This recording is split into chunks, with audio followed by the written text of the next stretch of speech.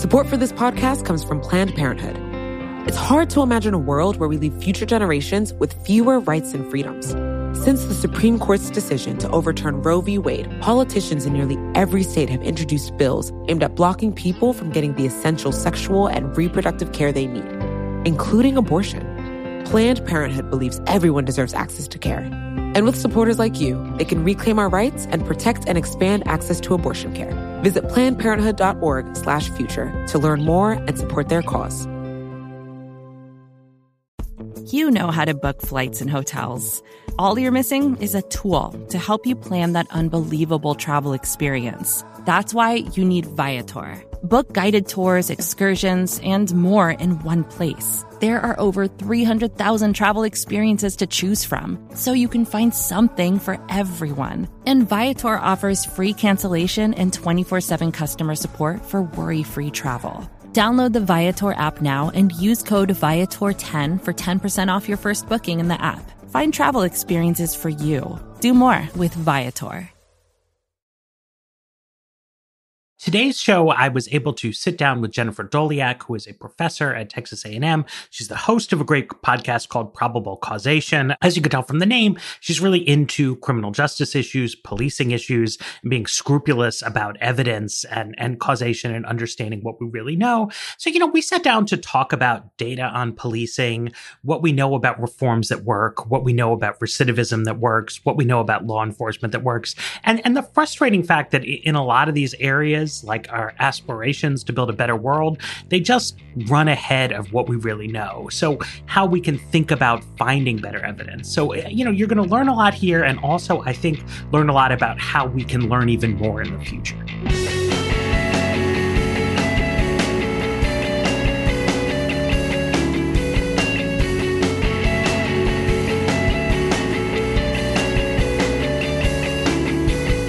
Hello, welcome to another episode of The Weeds on the Vox Media Podcast Network. My name is Matthew Iglesias. I'm here today with a guest, Jennifer Doleac. She is an economics professor at Texas A&M University, also the host of a great podcast called Probable Causation. A good friend of mine told me, she recommended your podcast to me. She said it's like the real world version of what The Weeds pretends to be. So I'm glad to have you on the show, and I'm glad to have friends who call me out on my bullshit. So welcome. Thank you. Thanks for having me. So you study a lot of crime and criminal justice issues, but also the pun at the heart of the podcast is, something you really focus on a lot is like evidence, and specifically evidence about causation and how we know things. And I mean, I saw months ago, after George Floyd died, when everybody was talking about police reform, you in dialogue with some people who were frustrated.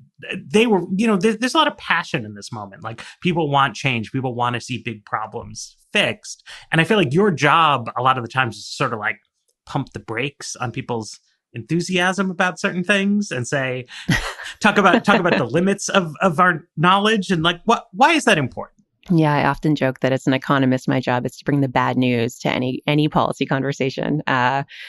So I try very hard, especially in conversations like this, to emphasize I'm not necessarily advocating for slowing down any progress or trying new things, but I push, I guess, for caution in the sense that we don't actually know what to do to fix the big social problems we are facing. And if we go into these kinds of situations with a clear idea of what the answer is sure to be, then we are setting ourselves up for failure a lot of the time, because a lot of those solutions that we try to implement aren't going to work.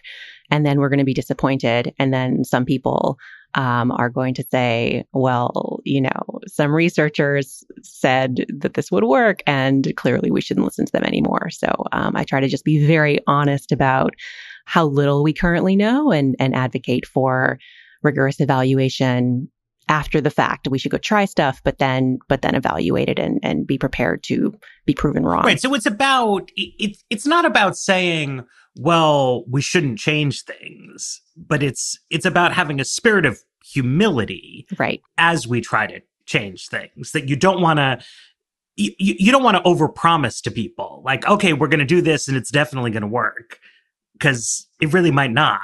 Exactly. Yeah. I try to tell practitioners and policymakers that our goal should be to fail fast rather than not to fail at all, because the reality is most things we try aren't going to work. Like these are problems that we're facing because they're so hard to solve. If they were easy to solve, we would have fixed them already. Well, and that's something that I think people resist in some quarters, right? I mean, there's, sort of different things that can go wrong in the policy world. And some of it is about, power and volition and, interests clashing with each other. And you just sort of need to like beat the bad people and put the good people in charge. But other times you have difficult technical problems. And I mean, I hear what you're saying here is that this is at least in part a genuinely hard technical problem in which people of goodwill may try things that sound plausible and it's just not going to work. Mm-hmm. Certainly, I mean, the policing context is a great example where we have, there are a lot of things that seem like they could work that we haven't had the chance to try yet because of the people who have been in power. Right. Right. So when we think about, unions are part of this conversation, and there are lots of things that I, as a researcher, would love to go try. Different police departments and unions block those kinds of interventions currently, and that could change, and that would be really nice to see change. Right. So, I mean, it is true that there's impediments to reform and then also uncertainty, Sure. right? So, I mean, on some level, what you need to see is different places try different things, right? Like how do you get evidence on policy change? Like how would we know if some kind of reform was working? So the vision that a lot of non-researchers have in mind is like, well, we need to go run randomized controlled trials, just like lab experiments, right? And that feels impossible in situations like this. And it often is. So the gold standard, the dream is to be able to randomly assign some police departments to do one thing and other police departments to do another thing. That is going to be impossible in this context. So what people like me look for is policy changes that are implemented in a way that gives us some sort of plausible comparison group that can tell us what might have happened in the treated police department or city absent that policy change. So the big upside of our very decentralized criminal justice system is that we've got, depending on how you count, 12 to 18,000 different police departments across the country.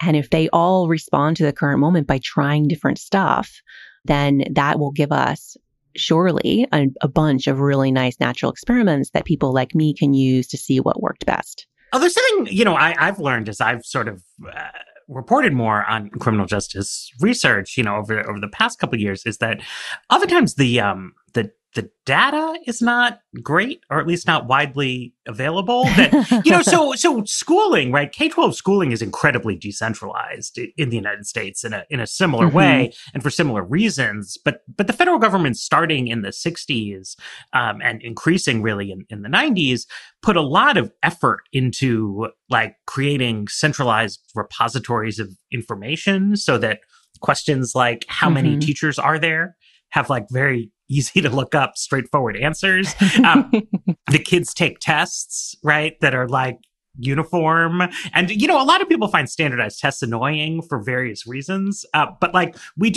there's a utility to having people do something that's standardized because you can then compare. I mean, one of the things that came out of the Ferguson protest was media organizations started like tracking incidents of police officers killing civilians, but that had to be done like on a very ad hoc basis.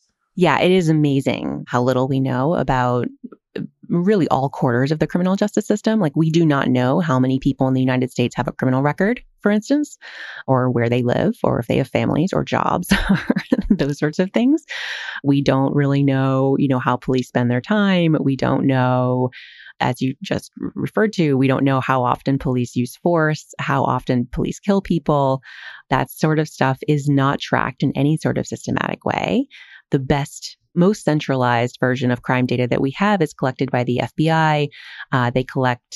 They have all of the individual police departments report counts of how many reported crimes there are of different types. They also collect some information on who is a police officer in the jurisdiction. So we know how many officers there are, gender of those officers, things like that.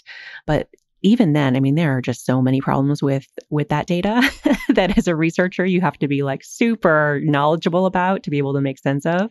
And that's the good news is that data exists. And even, it was the other day, I was talking to some people about the sort of apparent rise in murder in at least some cities over the past couple of months. Mm-hmm. And I was like, well, I should look it up. Like, is this a real national trend? Like, there's a lot of cities in America, who knows? And so, that was naive of me. It turns out what the FBI can tell you is how many murders there were in the first half of 2019. Yeah. That's their preliminary data. And, and it's weird. I mean, I was joking about this, but like the agriculture department every Monday tells you how many chickens were killed the previous week all across the country. They keep that very, how many eggs were laid. Like, they are really on top of the poultry situation in the federal government in like amazing detail. The average price of chicken wings in grocery stores on a monthly basis. Like, they know so much about chicken and like nothing about murder. Crime. Yeah. And it's, and I mean, it's funny, but it does seem like on some level, like the first step to show whether you want to be like tough on crime or whether you want to be serious about criminal justice reform, or ideally both. It's like having information that's reliable, that's comparable. Like the FBI report also has this like big proviso. They're like, don't use this to compare cities to each other because actually the reporting standards are different. Which, I mean, I guess is correct, but then it's like, well, what are we doing? Like, what is it for, if not to compare What's cities to each other? Right. And so, I mean, I guess this is like a rule of thumb, is that it's better to, if you got to compare something, try to compare murders, because there's not as much ambiguity about who is dead. Yeah, it's hard to hide a body. Right. So we have some sense the reporting is accurate there. Yeah. So this is just like one thing you could do is try to make it possible to study things. Yes, that is a good first step. I mean, so one thing I really enjoy about being an economist in this space, studying criminal justice policy, is I feel like you have to be really entrepreneurial as a researcher if you study crime. And I am that kind of person. And so I find it fun to go find data that is really hard to find. And basically a big part of this job is like convincing people to give you data, right? Finding the police department that will say yes to your request for data on use of force, or finding the police department that tracks crime data and geocodes it or something like that. And I find that challenge to be kind of fun, but it is completely ridiculous that is part of this job. Yeah, I mean, it's a weird one. So something you've written about lately in a few forums that I think is interesting is diversity on police forces, which I've been talking to, activists last month all seemed very sort of sour on this, like not against it exactly, but I think the impression I got from a lot of them is they feel like this is a like been there, done that. It doesn't work kind of thing. But you seem to have a more optimistic read on what diversity can achieve. Yeah. So I guess my view based on the research is that, we've been there and done that, and it did work in the 1970s anyway, right? So there were all of these court orders that required police departments to try to hire more Black officers and more female officers. And as a result, police departments hired more Black officers and more female officers, and in general found that reporting by those communities, by women and by Black residents in those communities went up as a result, and related crime went down. So I think it's particularly striking when you look at the result of hiring more women as police officers. You see big reductions in homicides and intimate partner violence, and big increases in reporting of stuff like domestic violence. And so I think this just all highlights how important trust is here. And if you have people that you feel like take your problem seriously, you're going to be more likely to report to the police that something has happened. So we did this in the 1970s, 1980s, early 90s. Police departments now are much more diverse than they were then.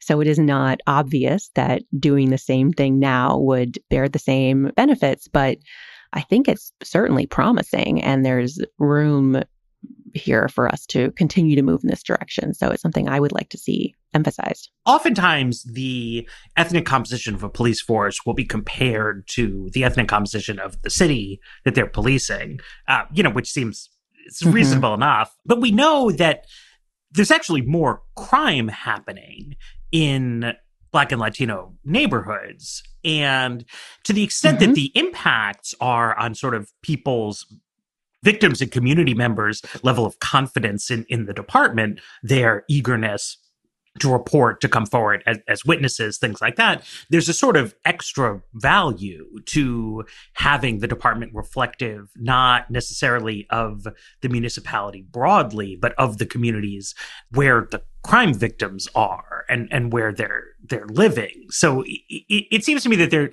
there's at least potentially like more margin there than you might think if you ask, like, where is policing happening? Where is crime happening? That these departments, when departments continue to be predominantly white, it's actually quite a large mismatch on a neighborhood level. Right. Absolutely. Yeah. And this is a place where I haven't seen, really great data on like that neighborhood level. Sure. We'd love to see, but the numbers that I found were something like, it's like 70% of full-time sworn officers in the US are white, and only 57% of serious crime victims are white. Right. So there is a big mismatch, as you said, just in terms of, like, we know that Black and Latino residents are more likely to be victims, and they're the ones that need to trust the police.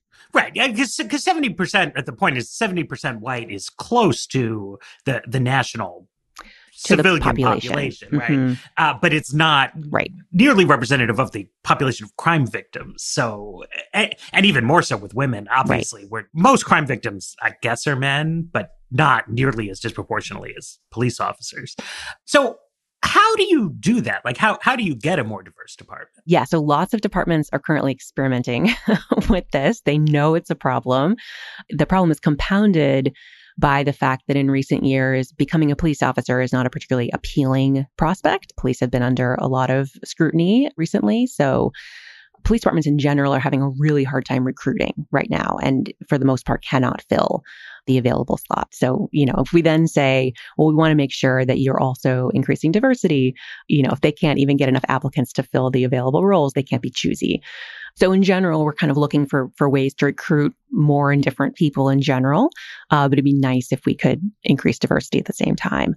So it turns out there's a researcher named Elizabeth Linos, who's at UC Berkeley, who has now run a bunch of different randomized experiments in police departments across the country. Her first one, I think, was in Chattanooga, Tennessee, where she just worked with the police department to send out like postcards in like a mass marketing campaign and tried different messaging. So the standard way to recruit police is using messages that really focus on public service, right? So that you look at kind of who is currently a police officer. It turns out they are merely motivated by public service. That's why they get into the job.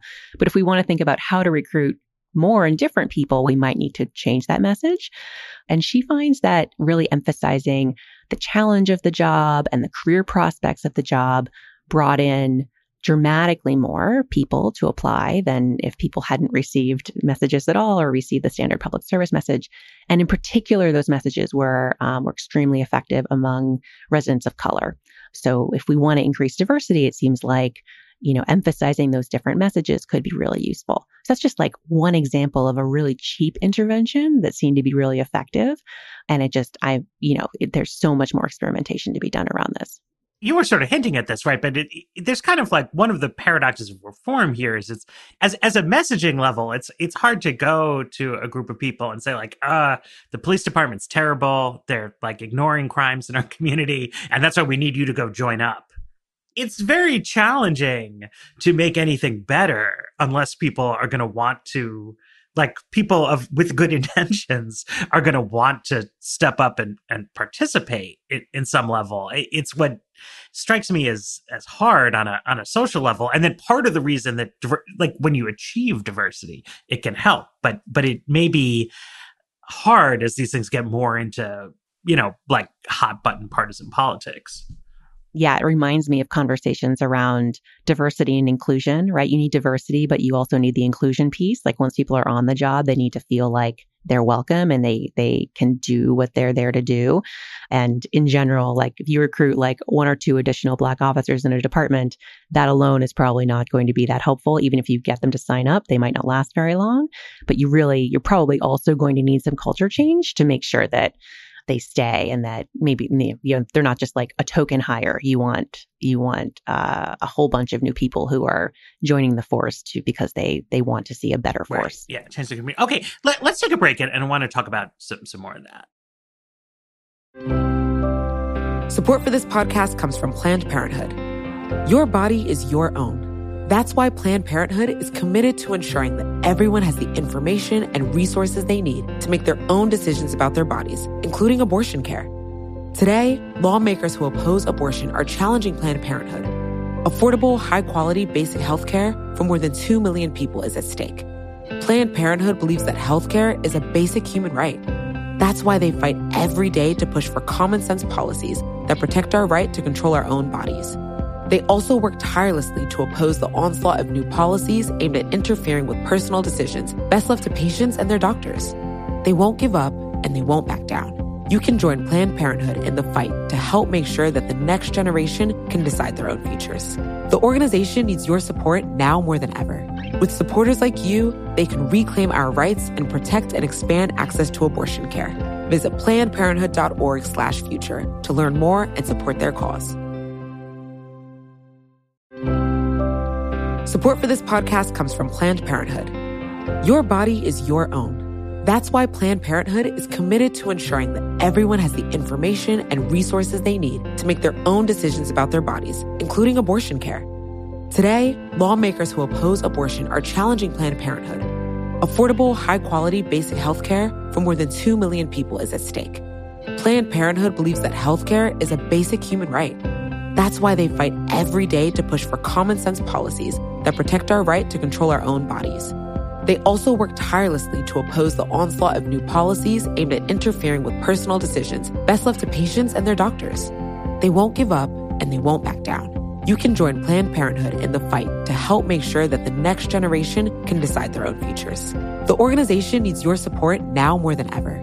With supporters like you, they can reclaim our rights and protect and expand access to abortion care. Visit PlannedParenthood.org/future to learn more and support their cause. You wrote a column for Niskanen Center, and you were talking about how it's become in so many areas so difficult to sort of discipline officers for misconduct. And you offered, I think an analysis that would come very naturally to economists, but that I think a lot of people don't quite get intuitively. But this is a kind of way when politicians need to bargain with public sector unions, the union leadership and the members, they want stuff like any union would. And the politicians have, limited budgets that they can work with. And so they often will compensate public employees, including police officers, with things that don't have a fiscal cost. And then it sort of turns out to be costly to society on the back end, right? Yeah, absolutely. So you think about the various things that police officers or police unions might want. The pension is a really big, certainly financial cost to cities and a big form of the compensation. They get a salary, they get health benefits, but then they also get job security, right? And so in these conversations, that's a really easy ask of whatever jurisdiction they're negotiating with, because that seems free to the city council or the mayor or whoever, has to balance their budget. But of course, all the recent conversations we're having suggest that is not free at all. If it's really difficult to fire a police officer, then it makes it difficult to make sure that the police force that we have protecting and serving us is composed of the types of people who are best suited to that job. So yeah, as an economist, I look at this and say, well, we get what we pay for. If we want to have more control over who is a police officer and the ability to fire people if they're not doing a good job, we're going to have to pay the people who are officers more in order to compensate them for the loss of that job security. It's a tough conversation because it goes a little bit askew to what we're talking about in the policy conversation right now, which is that a lot of people who are critical of policing sort of as an actual practice say, well, they want to take money out of this and put money into other things. And that could work on some margins. I mean, there's always trade-offs. There's no unitary right thing to do, but it's quite clear that policing is important, right? I mean, it's not always done well, and that's a big part of the problem. But that becomes the issue here, that if you seriously want to say, okay, well, we are going to hold people to a much higher standard of conduct. We are going to ask them to expose themselves to more personal risk for the sake of not injuring civilians. We are going to get rid of the people get all like hung up about bad apples or whatever, but, there is a number of people who are performing at a much below average level in any kind of organization. And it's very hard to get rid of them from police departments. And that creates, a culture where this is just how some people do things. But if you want to change that, you are probably you're going to end up with a more expensive police force rather than a cheaper one. And you'd have to say, well, the benefit is we have a better community that people feel safe in and they feel good about.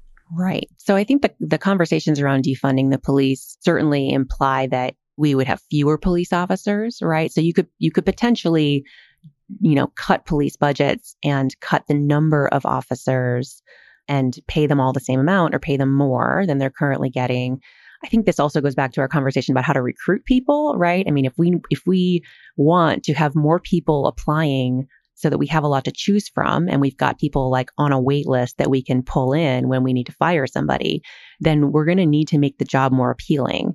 And that could be, all a matter of PR. But, people respond to incentives and salaries are a really big incentive when it comes to employment. And so making the job of being a police officer a really well-paid position, but then expecting a lot of people when they're in that role feels like a really good way to make sure we're recruiting the kinds of people that we would like to see in these jobs. Yeah, and I guess it could be, I think Lenin said, better fewer but better in his goal to reform the Soviet bureaucracy. So you could have like smaller, better paid departments where people are held to a higher standard. That's sort of one conceivable vision. But I worry at least that we are moving, at least in the practical city council politics I've seen in the couple of cities I watch, toward a sort of like a weird kind of leveling down where we're not actually asking a lot more of the police departments. We're just telling them like, we're mad, so we're going to give you less money. We're just going to give you less money. Yeah. But expect exactly the same amount of everything. And there isn't really a clear plan yet to shift a bunch of the responsibility to some other outfit, right? Which I think is, again, what reformers are pushing for, is to basically have some sort of like force of social workers or something that takes a lot of the calls. But that's going to take a while to set up. Another thing I've heard about recently, so there's I think at least in Seattle, surely in other places, the research department, the data people in the police department are on the chopping block. Right. So basically, if these police departments are facing huge budget cuts, their number one priority is having officers out on the street to deal with crime. And so all that other stuff, the extras like researchers and data analysts, are going to be the first to go. And certainly as a researcher, I'm a little biased here, but I feel like those offices are really important. And like you said earlier, if we want to figure out what works, then we need to make the data available. And those officers are crucial if we want to be moving forward in that direction. So I think you're exactly right that, there's the defund the police movement that advocates are pushing for looks very different than what we are likely to see on the ground, where city councils are just trying to appease angry residents. And they're just going to cut the budget, and we're likely to see crime go up. We're likely to see it be even harder to recruit good officers. That to me seems very unlikely to be the solution. I'm very worried about this dynamic. I mean, I'd love to see people be like more engaged in their communities and in politics and pushing for change. Like it's really good. And I don't want to be like Mr. Naysayer. But when you think about like if you take the critique of police departments seriously, right? If you say, okay, these institutions have become they are dysfunctional in certain ways. They are too conservative and resistant to change and resistant to scrutiny. They are not paying attention to what marginalized communities need, either on a public safety level or on a treatment of civilians level. Well, then take that to heart and then ask, well, what are they going to do with a 15% budget cut? Are they going to, in a really smart, thoughtful way, eliminate, like the most, because no, right? Like it's the exact same people. And if you want change, you have to do something like constructive change. You have to do something calibrated to generate it. Like you would need new people to want to be police officers. You would need to be very deliberate about research and evaluation, like things that we know, I think most rank and file officers don't have like near and dear to their heart. Like, how can we do evidence-based research on improving our conduct? But like you're going to have to tell them like, no, we are spending money on this because we want to know. And of course, if crime goes up, you could see the politics flip very quickly. And we've had low crime mostly in recent years compared to where it was when I was a kid. And that's opened up a lot of sort of new kinds of political spaces. But I don't think you can just ignore that entirely. And, I know not everybody wants to believe this, but at least my read of the literature is pretty clear that officers on the street have an impact on the level of crime in communities. Yeah. Oh, absolutely. Yeah. There's a lot we don't know in the criminal justice space. Like one thing that we definitely do know is that putting more police on the streets reduces crime. Now, there are all of these additional questions about the other impacts of putting more police on the streets, right? What are the social costs? And there is some great research out there that is trying to quantify that and, measure the causal impact of policing on things like, the educational outcomes of kids if you put police in schools, and the long-term trauma to kids if there's a police shooting in their neighborhood and those kinds of things. But when you just look at crime rates, it is extremely clear that police reduce crime. And as we were discussing earlier, crime is more likely to happen in low income and minority neighborhoods. And so the results, the costs of reducing policing, which is currently concentrated in those neighborhoods because that's where crime is. If crime goes up, those are the people that are going to bear that cost. And there might be benefits, right? I mean, people worry about over-policing, and there could be benefits from reducing over-policing. But there's going to be a trade-off here. It's not going to be a clear benefit. Right. And, when I was in, I took only one economics class, but, you draw these trade-off curves, right? And I think the thing people need to know about this is that the trade-offs are essentially, they're like internal to the same communities, right? Like the people who suffer from overly aggressive policing are also the same communities that suffer from excessive violent crime. And you can pick different spots on that trade-off curve, but like really to help the kinds of communities we're talking about, like you need to push the curve out or down, or I forget, how do these curves work? You're the professor. you do something with the curve, right? The production possibility frontier, you could shift it out. So I think the dream scenario here is just to have like better policing, right? So it'd be better if we had police that, could reduce crime and also not beat people up who don't deserve it, right? And like, reducing the number of unnecessary killings by police, just in general, like, we know that there are tons of incidents out there that unnecessarily escalate even to an arrest, much less to violence. And it would be better if we had officers and trained officers in a way that taught them how to de-escalate situations and achieve, less crime and better outcomes for everybody without arresting as many people or resorting to violence. And so that's the dream, and the question is how to get there. Yeah. So do we have evidence on training programs that are good and that work?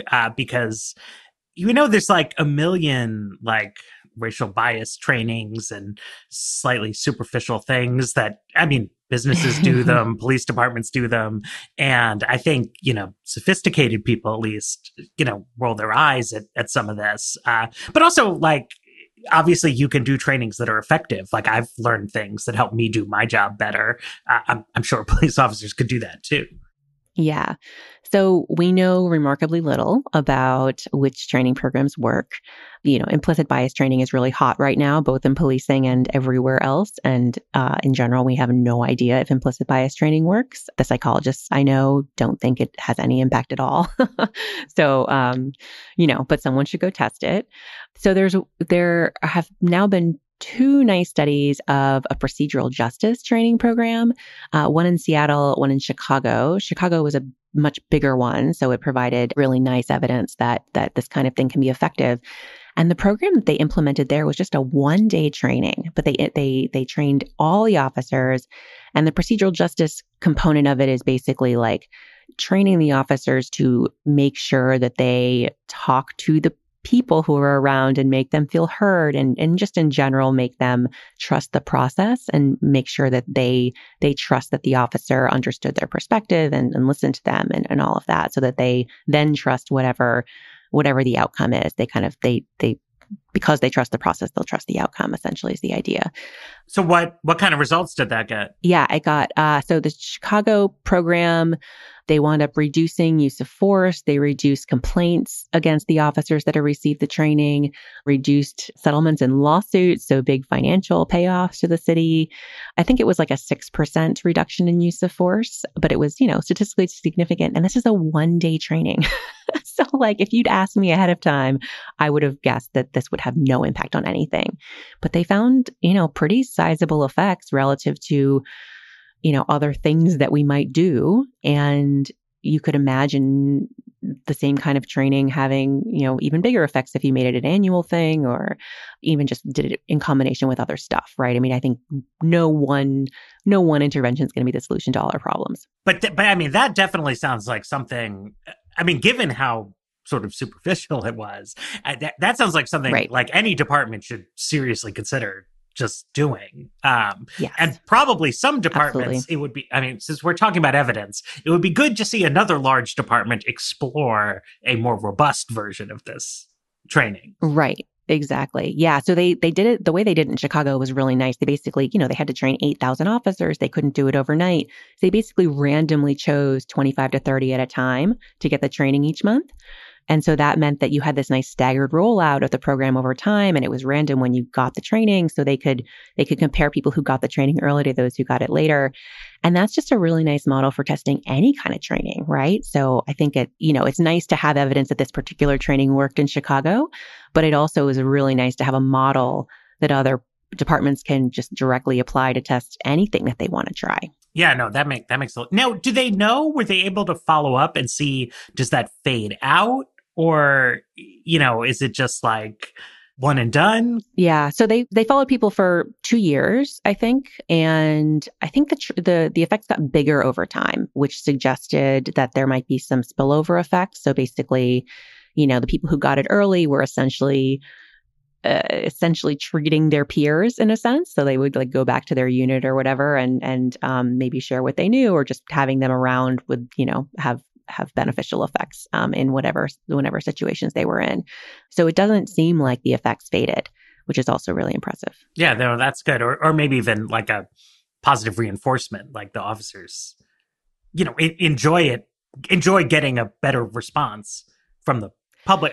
Presumably, I like being better at my job when, presumably everyone likes being better at whatever it is they're doing. And so having a training like this where you see, I mean, the effects were big enough that they probably saw directly a difference in how civilians interacted with them. And that has got to make the job of being a police officer more enjoyable. I mean, you would hope. The most frequent thing that I have heard from police officers is like their frustration with not getting the level of respect or what have you from the community that they feel they deserve. And yet they often seem very resistant to the idea that like maybe they should try doing something different. It's like that's the upshot of this training, right? Like, I don't know, it's a one-day training, but they obviously told them something like, try doing it this way. And people were a lot happier with that. Right. So, I mean, I don't know, politics is what it is. But this just always strikes me as a terrain that is less zero sum, like conceptually, than a lot of other issues that we deal with. Like, people don't want to see their neighbors and family members killed. And police officers, I think, like want to be liked and seen as helpful. And, we're obviously like not there in so many cities in America. Okay, let's take another break. And then I want to talk about recidivism. Support for The Weeds comes from Hydro. Finding the time to exercise can be hard. But with the Hydro Rower, finding time for a 20-minute full-body workout can be a piece of cake. Hydro is a state-of-the-art, low-impact home rowing machine that's actually designed by rowers. Hydro caters to all fitness levels, and their classes are taught by Olympians and world-class athletes alike. Eric Maxwell, from the business side of things here at Vox, got to try it out. Here's what he thought. The Hydro definitely felt like a nice workout. It felt challenging, intuitive. It kind of felt natural without being too strenuous. It was just nice to have a menu of options, to find something super customized, and just make it feel fun. This spring, you can join the growing rowing community at Hydro. You can head over to hydro.com and use code WEEDS to save up to $400 off your Hydro. That's HYDROW.com,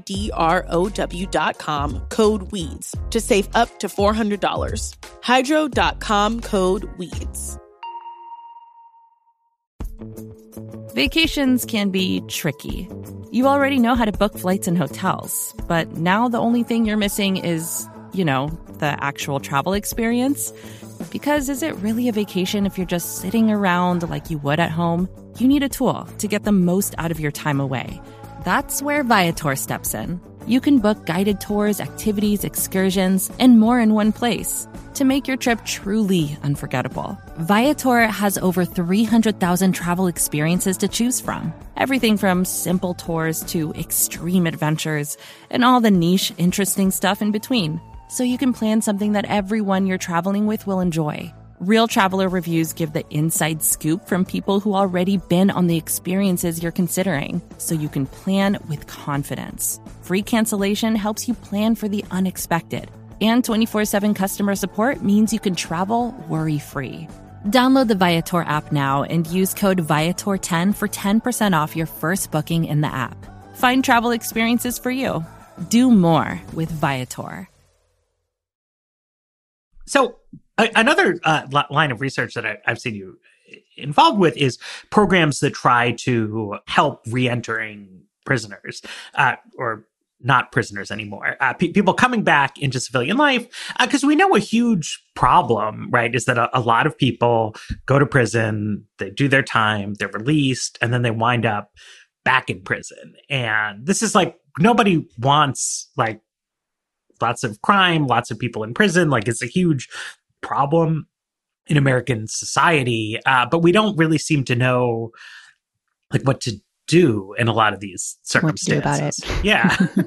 Yeah. So the best data in the U.S. suggests that 2/3 of those released from prison will be rearrested within 3 years, which is a lot. And I think about half of those are actually reincarcerated.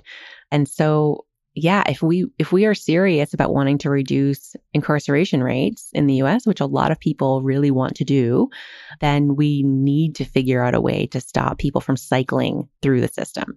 And that, it turns out, is really hard. And again, is a place where a lot of the things that we try don't work. And so it's another place I've really been pushing for just trying stuff, but also evaluating to make sure we're getting the benefits that we're hoping for. What is not working? What do people need to know to knock off? So what got me into this initially was I wrote a paper on ban the box policies, which prohibit employers from asking if you have a criminal record on a job application until they can ask late in the process. They can do a background check before actually hiring you. But basically the hope is that this gives people with a record a chance to get in the door and build rapport with the employer so that they won't care if you have a record when they finally check. And as an economist, I heard about this and thought like, oh gosh, this could backfire.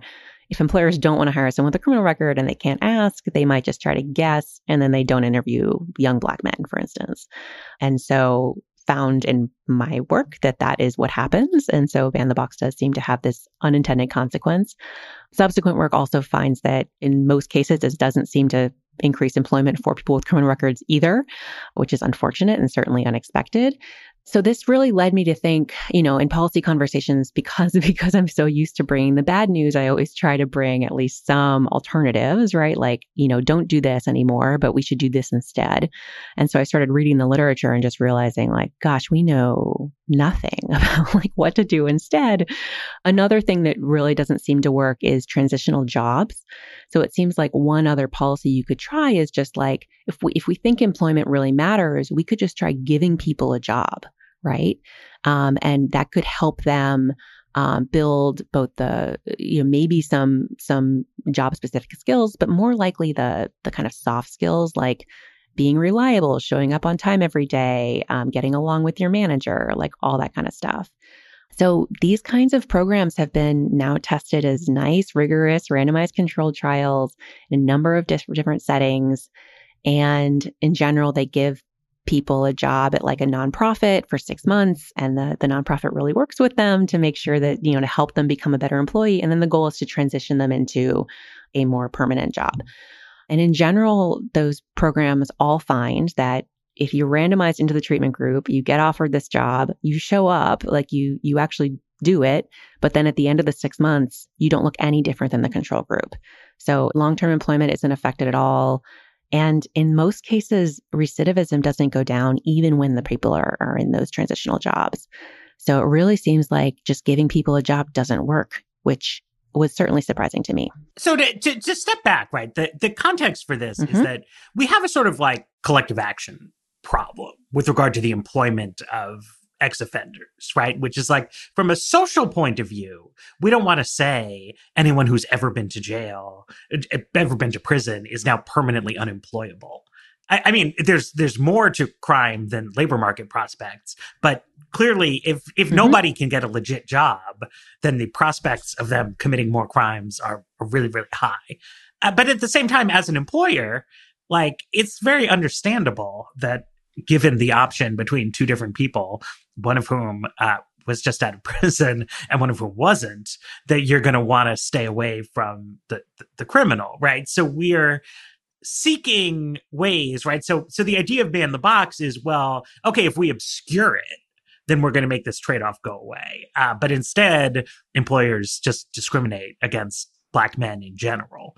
So, okay, well, we could do a transitional job and that'll give them the skills, but it's still the same population and people still know, right? It doesn't, you can't like trick people into not realizing what you're dealing with here. Yeah. So one thing I wonder, because, I write about a lot of stuff, is how much of this is just a sort of a macro issue that, as long as employers can be choosy, they will discriminate against ex-offenders. And if you try to stop them, they'll statistically discriminate.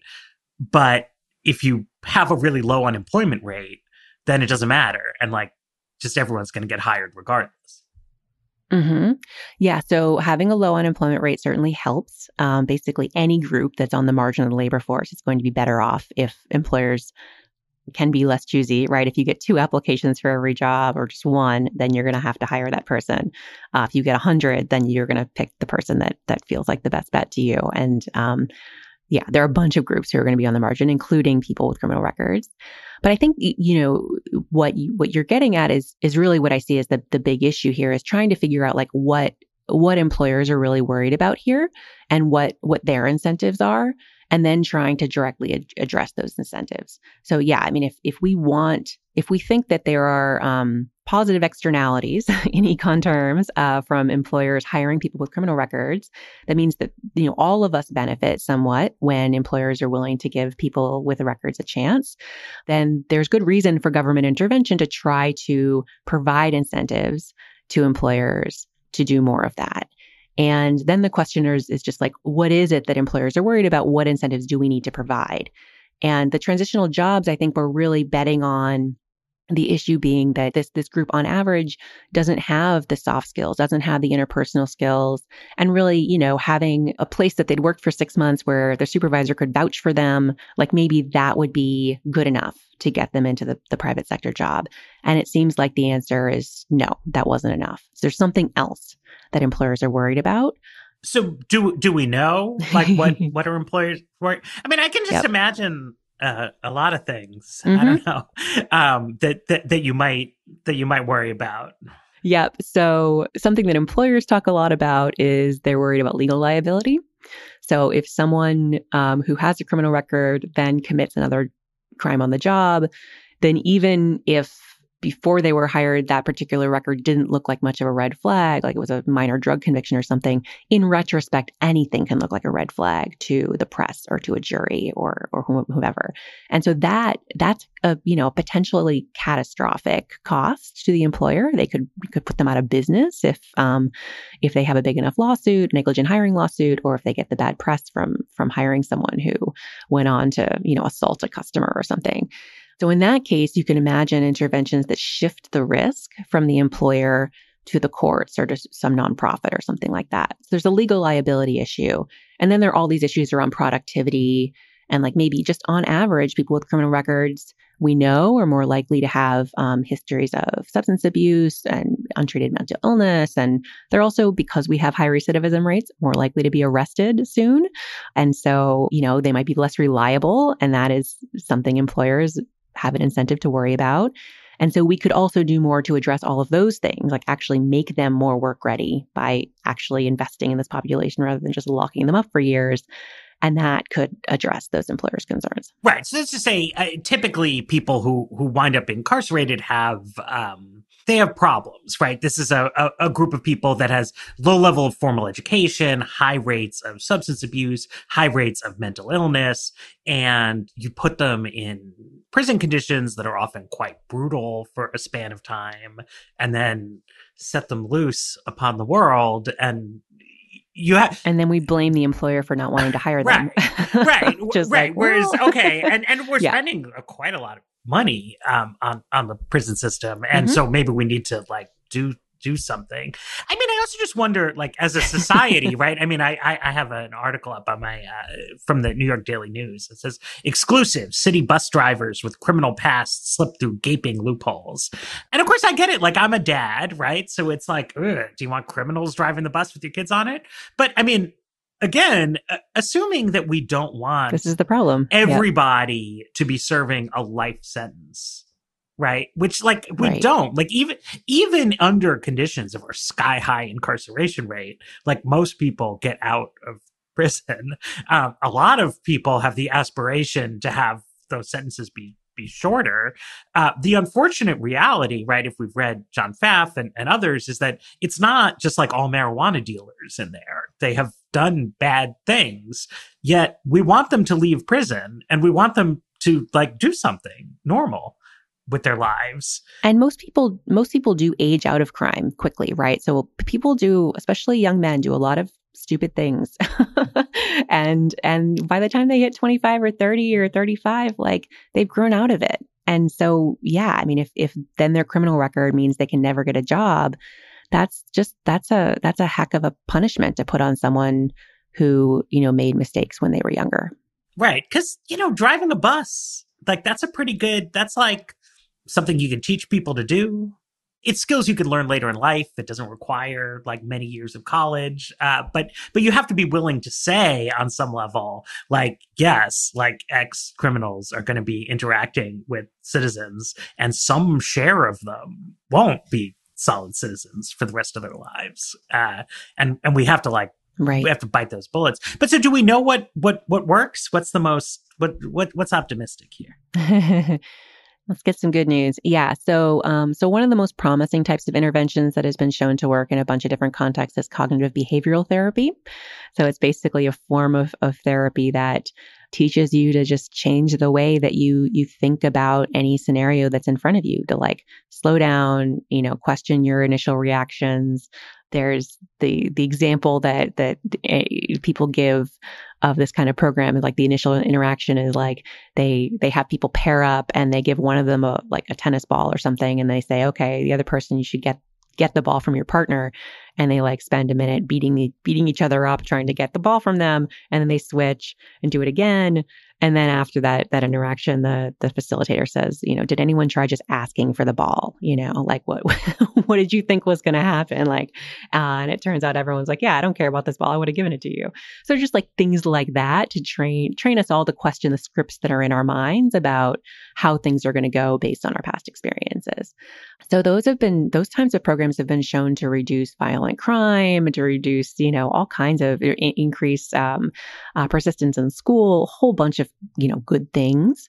So that is one area where it just seems there should be really high quality CBT everywhere. And of course, scaling up is a whole nother issue, but abstracting from that seems like a really promising program. I mean, if people don't know, right? I mean, the sort of premise of CBT, or at least one of the premises, is that a lot of times people, and I mean, this is not just criminals, it's many of us, do things that other people don't want us to do, but that also lead to outcomes that we ourselves don't want. And it's that we want to. I did a CBT earlier in my life that I found very helpful, and it's because you get into patterns of dysfunctional behavior where things happen, you react to those things, other people react to your reaction. Next thing you know, everybody is really upset and worse off than they were before. And you can learn to think differently, right, about these sort of predictable patterns of bad behavior. But it requires, it requires investment in the program, but also extension of a certain amount of goodwill toward, people who get in trouble, right? That you have to be willing to believe that they want to do better, and you need to help them. Yeah. So there's both the providing the opportunities for these programs is kind of the first step. The second step is convincing people to go and participate, which isn't always easy, right? A lot of these programs where they've been successful have happened while people are incarcerated or while they're required to be in school or something. And it's actually not that obvious how to get people who would really benefit from this kind of training to show up and participate in it. And then there's the question, if there are these legal liability issues hanging over employers, if they're genuinely concerned about that, then, all the CBT in the world might not get them to take a chance on someone with a record. So they're kind of layers of this that I think are going to be really important to understand that we don't understand yet. Before I close out, I always like to ask people, what did I miss here? What should I have asked you about in these broad subjects? What do the people need to know? Yeah, I think there's a ton of research out there, and, I spend my career reading through all these papers and trying to glean what I can from the research that exists. But the reality is in all of these corners of the criminal justice system, there is so much we don't know yet. And the best that anyone could do, both as a voter, as a concerned citizen, as a practitioner, or policymaker, is just to facilitate a culture of experimentation where we are striving to fail fast rather than not to fail at all. And I think, some leaders, some, mayors or Department of Corrections officials or whomever are really good at building their careers in a way where they thrive on that and lead, as people who want to find solutions, not necessarily who are going to come in and provide the answers. And I think the problem is that as voters, we don't always reward that. And so if we want to see meaningful change, I think we need to be more open to having our leaders say, I don't have all the answers, but I'm determined to find the solution. And, let's just go try a bunch of stuff and figure out what doesn't work. And, we don't like hearing that, but that's honest. Like, that's the way it's going to have to work if we're going to find solutions. That makes a lot of sense. I think that's the main takeaway I hope to lead people with. Yeah, demand evidence, but be patient with people. Okay, so that's fantastic. Thank you so much for joining us. Anybody out there, Probable Causation, excellent podcast. Jennifer's also a great Twitter follow if you are interested in these subjects, evidence, all kinds of things related to criminal justice. Thanks, as always, to our sponsors, to our producer, Jeffrey Geld, and The Weeds will be back on Tuesday.